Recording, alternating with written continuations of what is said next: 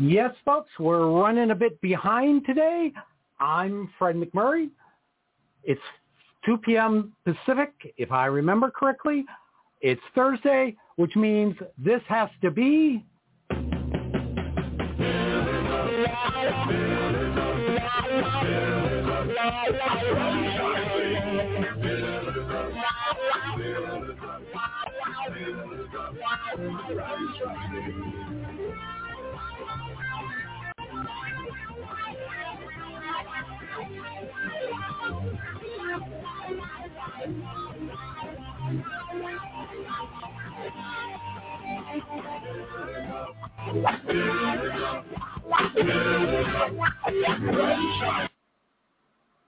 Hello, Kristin.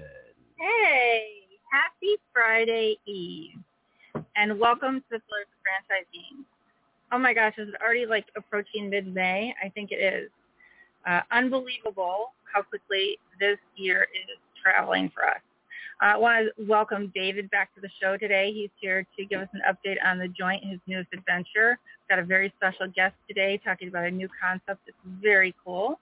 We've got Karen with us today, and of course, Ray. We want to make sure that everybody has their information to call in. You can also chat online if you'd like.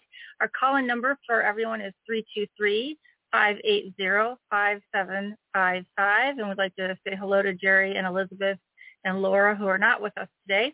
But we're thinking about you, and I'm sure you're listening to make sure we don't make any mistakes. So with that, let's get on with the show. Where is my Ray? There he is. Wow, we have an exciting guest today, and I think this is really interesting concept. But with us today is Jaya Aiyar, and she's the founder and CEO of Creatif, an innovative, technologically centered art studio brand for kids and adults. She's envisioned this novel idea and has worked on it from the concept to reality. With this talented mastermind and hardworking woman at its helm, Creatif has established a unique identity in the family entertainment segment. By integrating art with technology, Creatif offers an exceptional, family-friendly, immersive art experience that has revolutionized the art studio space. Welcome to the show. Thank you for having me. Hey, Jay, so I understand that you had some engineering and project management background that kind of helped, in this case, redefine the concept of art studios and made them a little more relevant and current. Can you tell us a little bit about the whole franchising program and things that you guys have started? Yeah, so our concept, I launched this concept in late 2018. My previous background was in technology. That's what I went to school for. Mm-hmm. But I grew up in a very art-centric family. My mom was a classical dancer. She loved art. So that's how I got exposed to art. I don't have formal education in art, but I always was drawn towards that as a way to de-stress with our busy corporate lives. And so that's how I got the inspiration to start an art studio.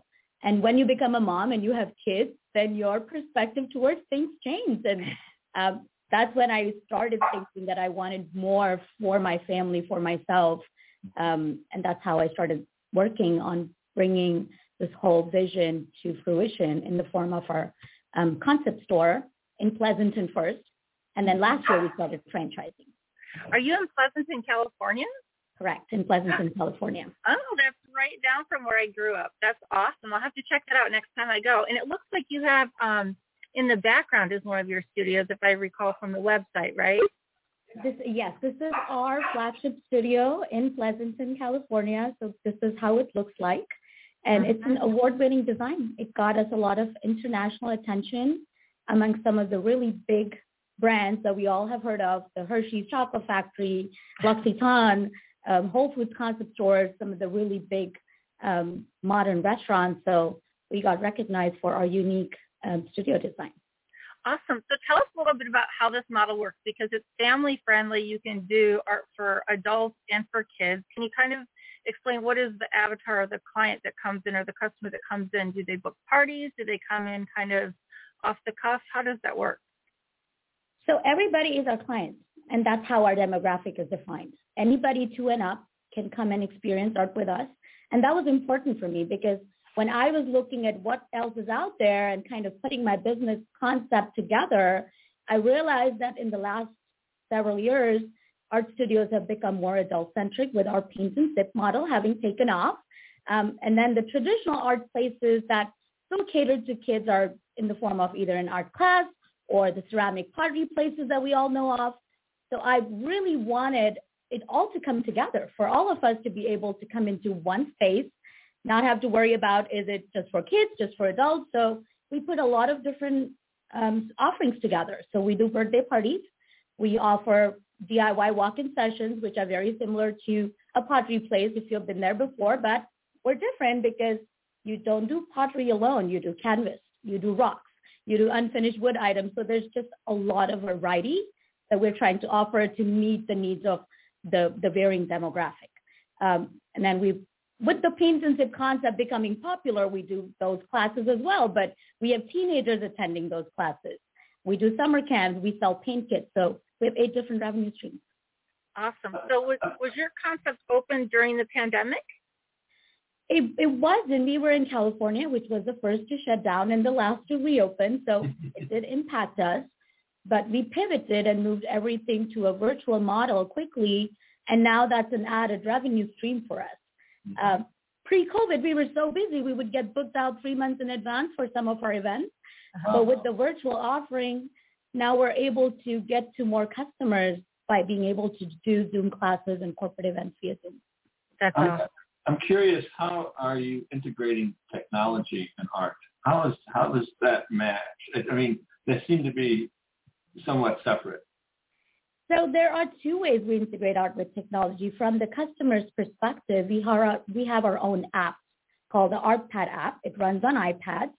So if you come in as a customer, you get access to video tutorials, guided images. There are varying, a lot of creative ideas in that app that you get to use. And we change it by the season. There are new things that keep getting added every time. So that's what our customers use when they come in. But then we also have our proprietary studio management software that we have put together for our franchisee partners to be able to manage their studio operations efficiently. So do they create their art online, or do they create it on a campus? So what we have done is blended the use of technology into a studio art environment. So it's not digital art. We're using the ArtPad as a tool to actually use our paintbrushes and canvases and paint like in an actual studio environment. So kids don't understand that they're not using the gadget as a tool to watch a video or learn alone. They're actually taking a physical piece of artwork with them at the end of their session. Oh, wow. That's awesome. That's awesome. And now tell me a little bit, obviously, so you have a unique situation because you're the founder, right? So how did you go about determining what you wanted your brand to be? Because building a brand is really important to kind of sustaining it and making it really matter when you formulate what it's going to be. How did you go about that? So my focus was always to not have a one studio unit. So everything that I thought about was keeping repeatability in mind and to make sure that the processes and systems were not dependent on me.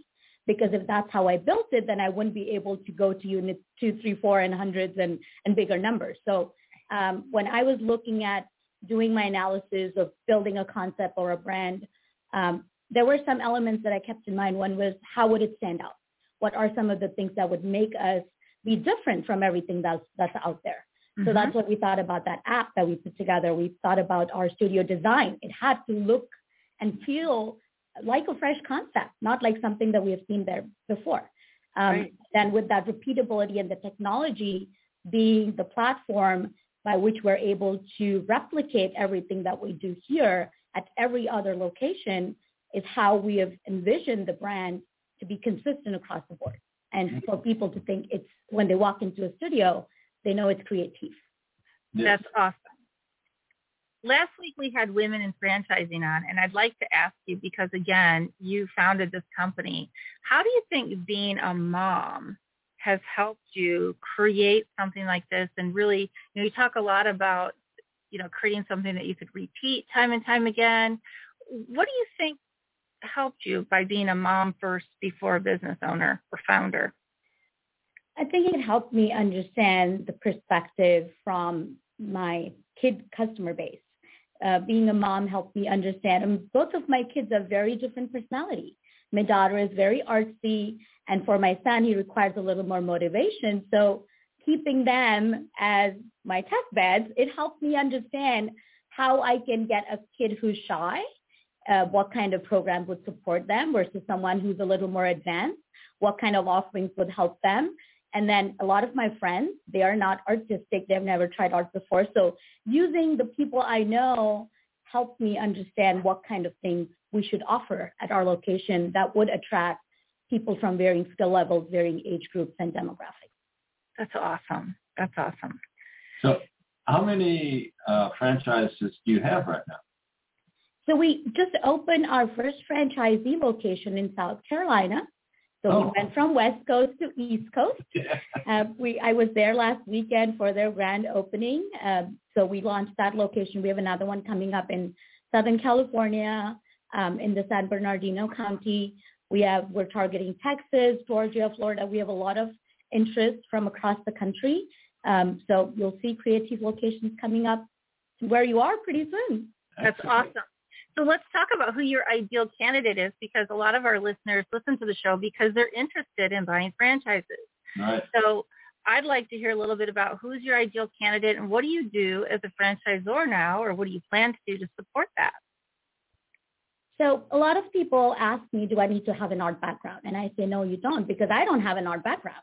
Right. So what we tell them is our business model is set to support and train a franchisee who's not artistic. Our Art Pad app takes care of a lot of it when it comes to a DIY walk-in session. You don't need an art instructor on staff at all times. And that's also a training tool that we use for our franchisees and their team members to get comfortable with teaching certain classes and sessions. But as a franchisor, it goes much beyond than just the art component. It's about teaching them how to run the operations. So we have a very comprehensive operations manual that we have put together. Our training program is extensive. We do online component of training. Then we bring people on site and train with us as our team members working in our location where they get to interact with a real customer and they get to learn in that real studio environment. And then when it comes to site selection, to the studio build out, we have partnerships that we have established with furniture fixture vendors, with suppliers for wholesale pricing. So when a franchisee comes on board, they get access to all of that system and process that we have put together, and we guide them through that process to opening and then support beyond that. Okay, awesome. That sounds great. And what are you looking for the prospect as far as monetarily? So our initial investment is from $184,000 to $308,000. That's to open a brick and mortar location, approximately 1,600. And of course, then there are royalties which is 7%, and we have a 1% brand fund that everybody contributes towards. And those numbers are available on our FDD. And we also have item 19 that we have put on the FDD, where we have disclosed what our corporate unit has done in 2019, 2020, and even up until 2021. So if someone's interested, we kind of start them with having those conversations and guiding them through educating them on our brand. Do you see this being a brand for somebody who wants to be a multi-unit operator, or somebody who really wants to work in the business a little more closely and kind of build more of a community around each location? So it is a very community-driven business. So I'm definitely not looking for people who want to be using this as a passive investment strategy. Mm-hmm. So I'm looking for owners who can at least dedicate some time in growing the business at the location they are. We do allow multi-unit. We have a 3-pack offering. And in that case, they can bring on a manager and train them. And we will have them come on site and train with us as well. But I do want the owner to be committed to at least getting it up and running as far as the first year of operations, to be there to make sure the brand is where it needs to be and the locations where it needs to be. Sure. As far as the skill, I know you asked that earlier. It's not just art. I think somebody who has that community-driven, outgoing attitude would do really well. If you are a community leader, this is the brand for you. A lot of people shy away from emerging brands, and I don't necessarily do that. But from a franchisor perspective, can you share with our listeners what you think is so great about investing in your emerging brand? Yes, and I would say because we're not set up like an emerging brand. I mean, I don't know how many emerging brands you've come across who have thought through all the things that you only hear bigger brands talk about when it comes to specifically the technology, the partnerships, the pricing model, the revenue streams. I mean, we have given it a lot of thought from the time we started this business. It's not an afterthought for us. We always wanted to expand and grow. So we don't think like an emerging brand. We're not like any other emerging brand. So when someone asks me, oh, you're new, I always tell them we're new, but every company starts new as that company, which starts from a unit and 2 units and adds on. Right. So we already have the systems and processes in place to go there quickly and support our franchisee partners in that journey. That's awesome. Is there anything else that you feel is important for people to know about Creatif? I think what I would say as a closing comment would be that this is a brand that does not require a specific type of demographic to be successful. It's a brand that works in every location where we have people, families, family-friendly community, because it caters to all ages and all demographics and all skill levels and all interest levels. So it's a social destination is how I envision our brand. It's not just coming in and doing art. It's a place where you meet, make friends, build memories and relationships, and want to come back again and again because it's that awesome place. Do you have ways to take this to, say, a Cub Scout troop or out to a school? Do you have ways to do that? I know you've got some virtual stuff. Have you thought through that at all? So, yes, we partner with other schools and community organizations. We also bring them to our location. We go out to them. So we have all those partnership opportunities available when it comes to working with the school community or with other businesses. We've also done events with other businesses and their locations. Excellent. Well, obviously, you are somebody who has to have strong leadership and vision. So just quickly, can you tell me what you see for your organization, for Creatif, in the next 5 to 10 years? We're not even thinking hundreds. We're thinking thousands and going international. That's where we want to be. We're not thinking small. We want to be strong within the North America, within U.S., Canada. So we're focusing on North America right now, but our goal is to go to Europe and Asia. We're already getting a lot of international interest, but we're kind of taking it one step at a time and making sure that we're building a strong foundation with the first few franchisees that we bring on board and then build off of that. Awesome. Grace, you got any more questions? Not really, but I think this is such a unique concept that it's really intriguing, and I think Jaya, this is going to take off. It really is. I mean, I don't see a downside on something like this. I mean, the type of people you're looking for, don't have to be artistic. They just have to be somewhat entrepreneurial, and in that respect, and basically want to help people, want to see people succeed and having fun. Yeah, I immediately, when I went online to creatif.com, I was amazed at the really great website you have, and just looking at the stores, and even obviously now in your background, the stores are so cool. They're so modern, and they really just kind of grab your attention, and it makes you want to start doing art and creative things. So again, check out creatif.com.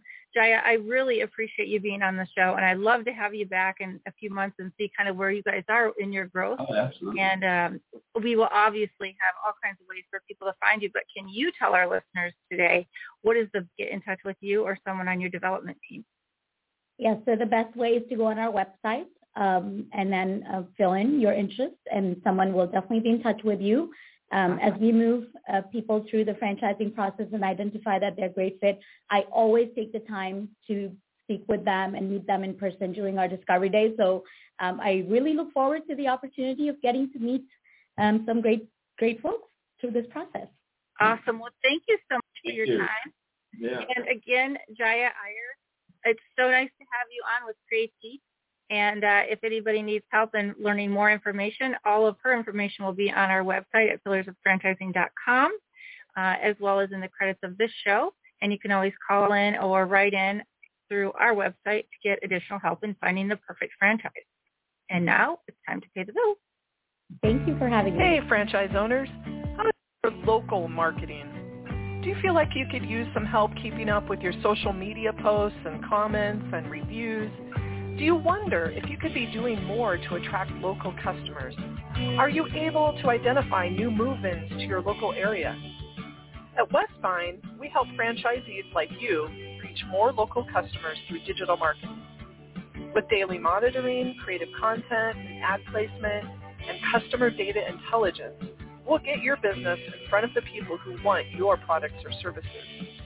We also work with franchisors who need an agency to handle the digital marketing for all of their locations.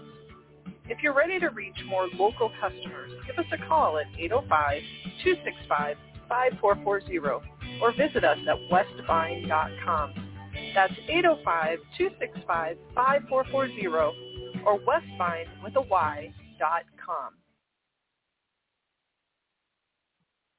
Well, hi, Karen. Hello, Kristin.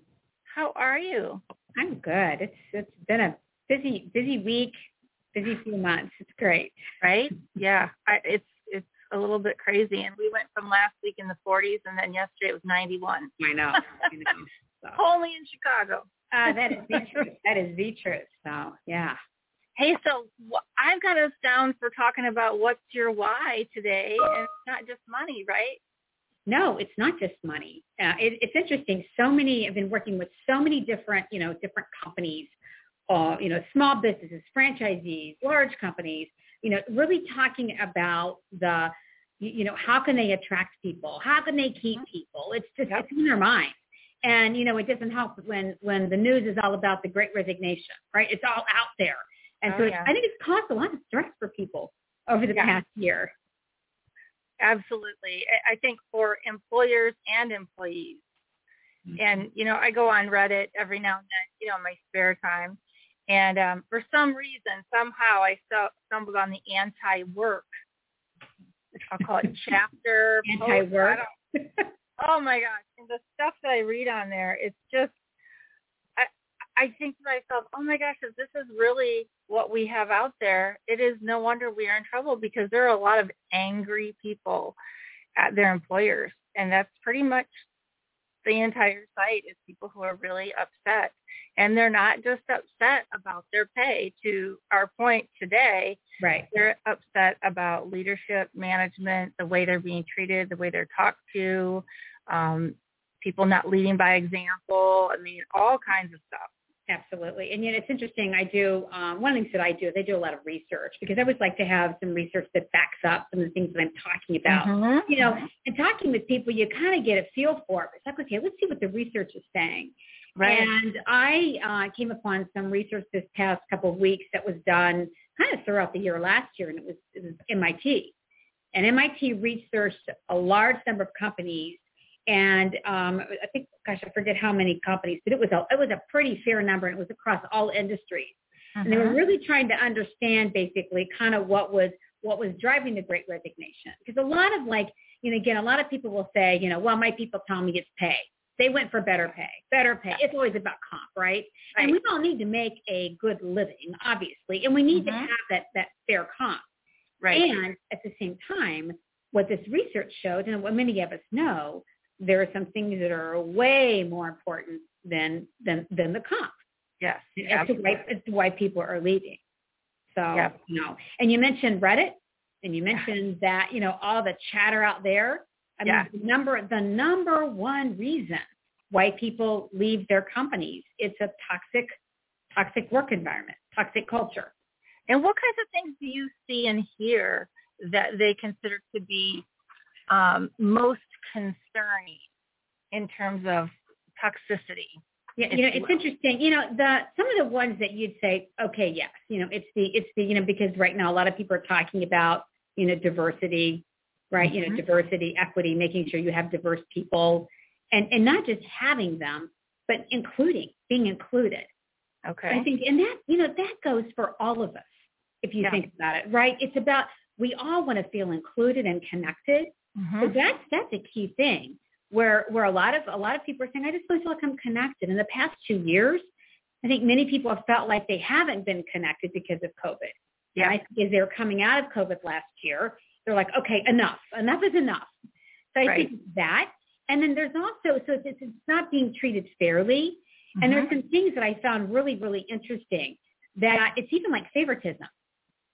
Uh-huh. It's like, within certain, small businesses, franchises where maybe there are some favorite employees. Uh-huh. Right. And so, the nepotism, it's the son of someone. Yes. And people are like, wait a minute, I'm getting tired of this here. Yeah. Yeah. Right. Well, that's interesting because, I've kept, I'm just very proud of having my same employees for so long, but every now and then I'll get somebody who says, oh, well, this girl says that, go ahead and tell Kristin because she likes me and I'll never get in trouble. And so then I'm always like, okay, now I really have to talk to her because you can't say that you never get in trouble because everybody is treated fairly and everybody has to be held accountable. And I think that's just so important that as soon as you hear people mumbling that, oh, so-and-so's a favorite or so-and-so gets away with something, you have to make sure that you call a timeout and make sure that you get to the root of those things right away before they continue to grow and become a part of your culture. Absolutely. Stop it right away. Right. It's interesting because, I find myself, I don't know if you do, but there are people you connect with. Yeah. That's going to happen. But Mm-hmm. it's making sure that other people don't feel as if those people are, that you're going to them. They're, if you call it like your inner circle. Yeah. And how many times have you felt like you were on the outside of that inner circle in a work situation? And then it makes you begin to doubt. And that's where the inclusion piece really comes in. Yeah. So that's a lot of it, right? And it's even being treated with respect. Yeah. That's respect now to me that I think leaders are showing, and even employees are showing leaders too, that's out there. I think it's an alarming level. Yeah. And it's, it's interesting as a business owner, our pictures are doing something crazy right there. I'm a little distracted. I'm like, help. For me to watch my managers grow through the business and to be able to say, okay, now let me show you, or let me tell you what I see, or let me tell you what I've heard. And she will say, but that's not the reality. And I have to say, I understand that may not be the reality, but that's the impression that's being given. So let me give you some tips on how maybe we can change that up a bit so that it's not the impression, right? And to your point, and a lot of times it's misconstrued because somebody brings in, candy or flowers or something, and they get there early every day. And so it's perceived that they're there having some private time with the boss. Exactly. And preferred schedules. And that's not necessarily what's happening, but the perception becomes reality. Absolutely. So that's where a lot of people just felt like that they were not. I think that they weren't, part of it, part of the group, part of the organization. And again, I think how do you fix it? Well, there are several things that where you can fix it, and one is communication, right? You just talked about it, where it's actually communicating, and when someone mentions something, making sure that you address it and not blow it off. Mm-hmm. I mean, truly listening to people and trying to adapt. I think that's a real key. I also think as far as the inclusion, including people, even things like having some gatherings, doing something socially, getting people to connect in, having them, having them feel like they belong, and trying to figure out how you can make everyone included. Yeah. I think another one is, and you talked a little bit about this, it's having fair, there are people that are the high performers, and the high performers get really ticked off when they see the non-performers or the underperformers not only not getting in trouble, but they're sometimes rewarded for things. Yeah. And so there's a fairness there. So I think it's also making sure we as leaders understand that, making sure that we really recognize those high performers and giving them the recognition and making sure we're making that more individualized to them, but also taking a look at the underperformers and finding ways of how we can either help them move up or possibly move out. Excellent.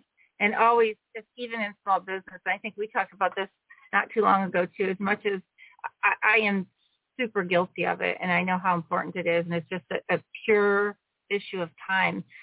Performance reviews and making sure that you're meeting regularly about their performance is super, super important to them. Whether they're a low performer that you need to coach and develop, or a high performer that needs that feedback so that they're engaged to stay. Yeah, because so many times I think as leaders, we tend to focus our time on the low performers or mid performers and say, oh, those high performers, and you just keep giving them more work. Yeah. Where we're really, if you think about it, we should be spending as much time with those high performers, right, and really working with them.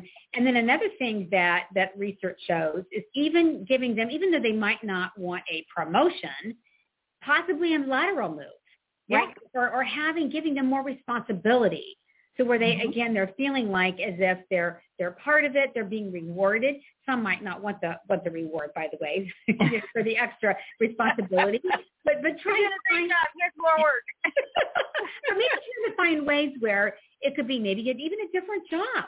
Right. Right? I mean, that even so where they're like, no, I'm kind of burned out here. So it's just working with each person individually with that. That's awesome. Well, Karen, thank you so much. I love when you find stuff like that and you share with me so I can feel like I'm engaged in our discussions. And it's really, I often say as small business owners, sometimes we just don't stop and take time to read and really absorb what is going on out there. We're kind of caught up in our own world. And if you think about it being, some of the largest sources of employment, small business needs to stay on top of these topics too, not just big business. Absolutely. We're all feeling it. Thank you. And we look forward to talking to you next week. Sounds good. Thanks. More bills to pay.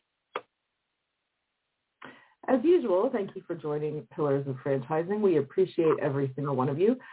We want to give a shout out to our sponsors, the Titus Center for Franchising at Palm Beach Atlantic University. You can find them on the college's website. Also, Franchise Show 247, which can be found at franchiseshow247.com. We couldn't do without our sponsors, and we appreciate their support. Don't forget, we'd love to have call-in guests. Our number to call in is 323-580-5755. That is 323-580-5755. If you have questions for our guests or for any of our $1 Million Mentors, we welcome you to call in at any time on the show. We will do our very best to answer your calls. Stay tuned. More coming up.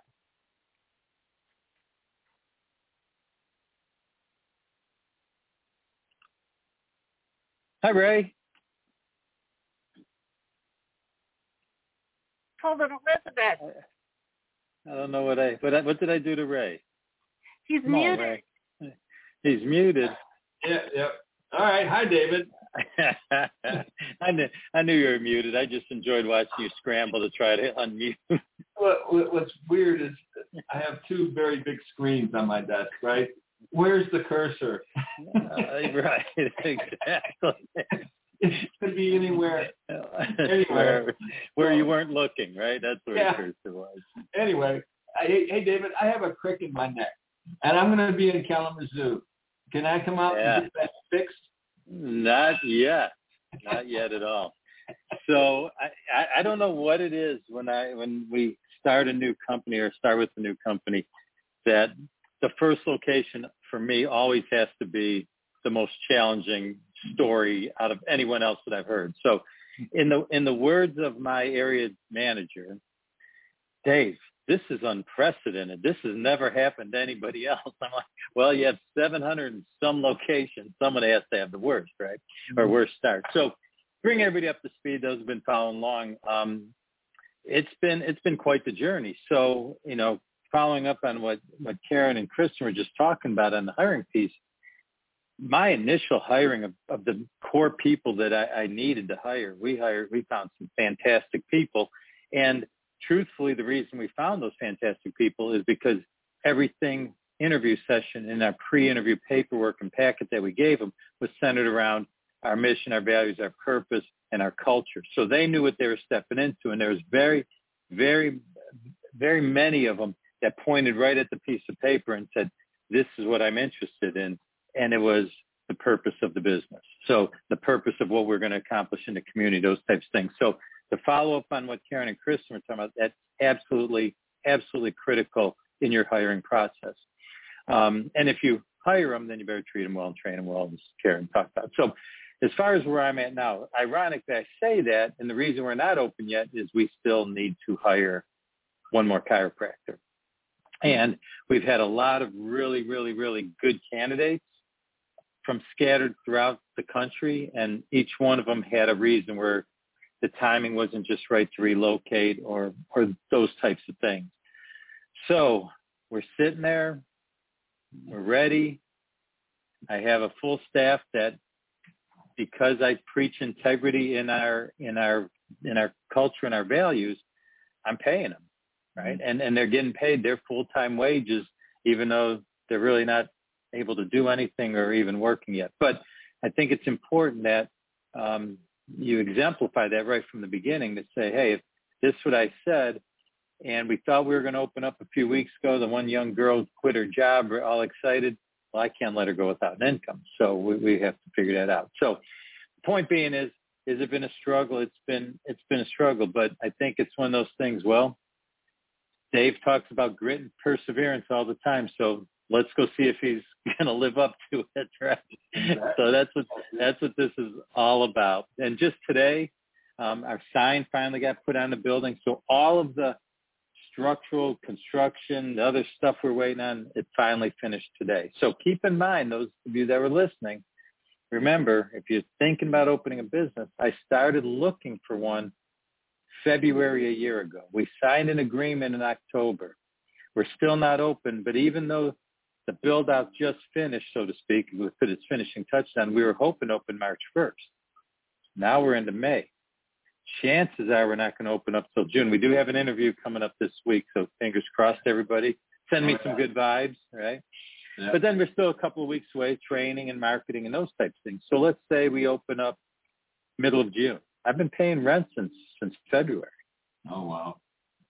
So, yeah, your expenses are just outrageous. It's a good thing you're an experienced entrepreneur.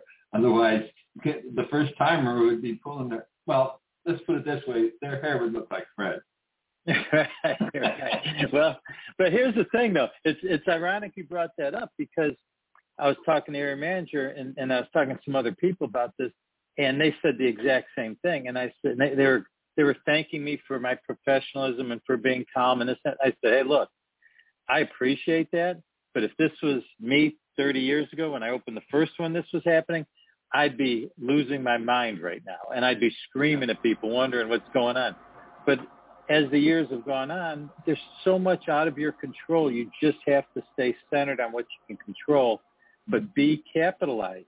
Expect, hope for the best, but expect the worst. I mean, I built in a large amount of working capital because of my experience, because of, I said, what if? Yeah. And what if showed up. So luckily I was prepared for it. Doesn't make me happy about it. I'm anxious, right? I'm frustrated. I want to get going, but there's a reason why we bought it and invest in the franchise, because we know it's going to be successful. So if you get caught up that you're so, unhappy or so angry because you missed a certain date or you're spending a little bit extra money, stay focused on the big picture. It will open. Exactly. We will find the right people, and your job is to run it really well. My job is to continue to run it extremely well at a very high level. So I have to stay focused on that, and the rest will fall into place. But so for the update, grit and perseverance. I mean, I've had to make some adjustments, on marketing pieces and certain things, and massage some things. Again, I've had to pay rent, and I'm paying the employees that we did hire while they're kind of being idle, but I'm using them in whatever way we can. But that's all part of it, and you have to be prepared for what if. What if What if that range of investment, as Jaya was saying, was like 185 to 3 something. What if it goes to 350? Mm-hmm. What if? Can you handle it? Take a worst case scenario, prepare yourself. If not, then big deal. Then you didn't have to spend the money. Use it for your next location, right? Mm-hmm. But prepare and persevere through it. I mean, I'm not going to lie. I mean, there's times we had this one guy, truthfully, perfect fit as a chiropractor. We're already going, we're going to open this thing. And he didn't have one of the skill or the technique that the joint requires. Past everything else would have been an absolute home run. Didn't quite have it. So we wasn't a fit. Mm. So I think it's just one of those things. We're in a location that maybe we don't have an abundance of availability. Our next location, we already have people that want to apply because we did. We are in the process of negotiating a lease for the second location, another city, different city. And we have several people that are willing to do that already. I said, well, first we have to even sign a lease. But this particular place, this is my challenge. And if you're an entrepreneur, you're going to be challenged. This is my challenge right now. And these firsthand lessons are excellent for our audience to understand that, there are times when these things are going to happen. And, you can't lose the business, so to speak, just because you didn't prepare and have the wherewithal to wait it out for the proper employees.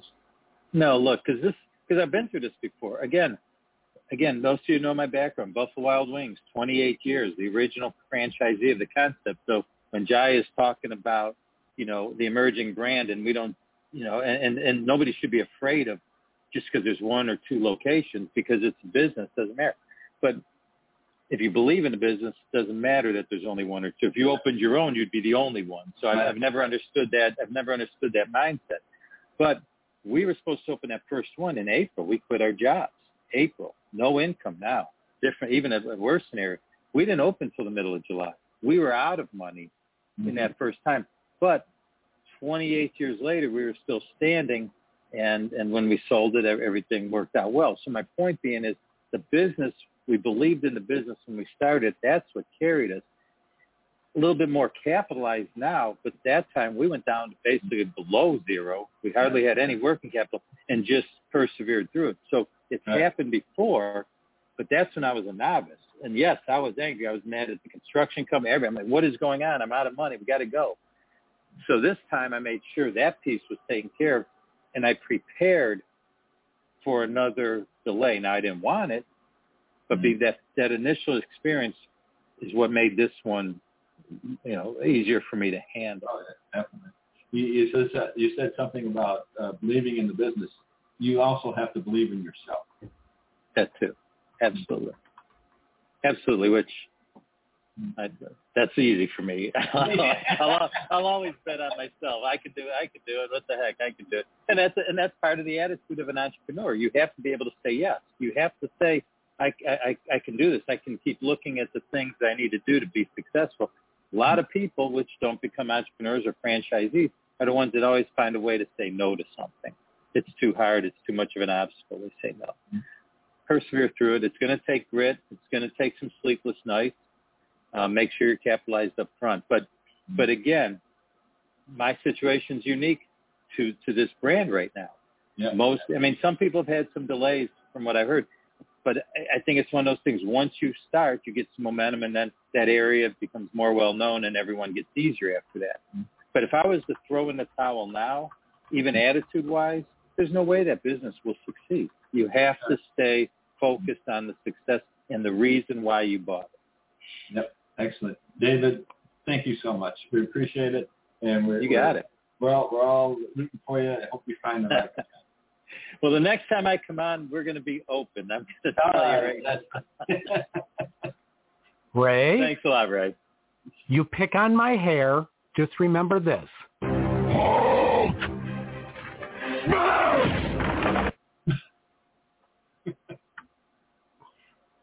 I am Elizabeth Denham, the Chief Content Officer for Pillars of Franchising. And I'm telling you that because I am always looking for people with a great story in the franchising space. If you have a great story that you would like to share either in the magazine or on the show, you can fill out our contact form on pillarsoffranchising.com.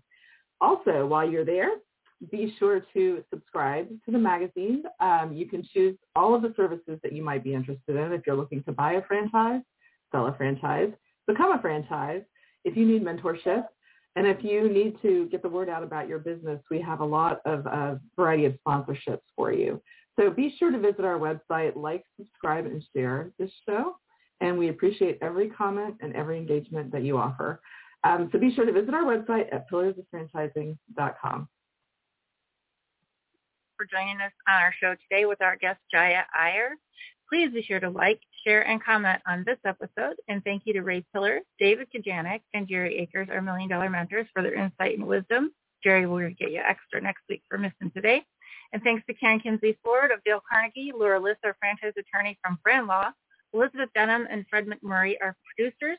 I'm Kristin Selmeczy, your $4 Million mentor, and together we are your resource for franchising success. And this has been Pillars of Franchising, and the dream starts here.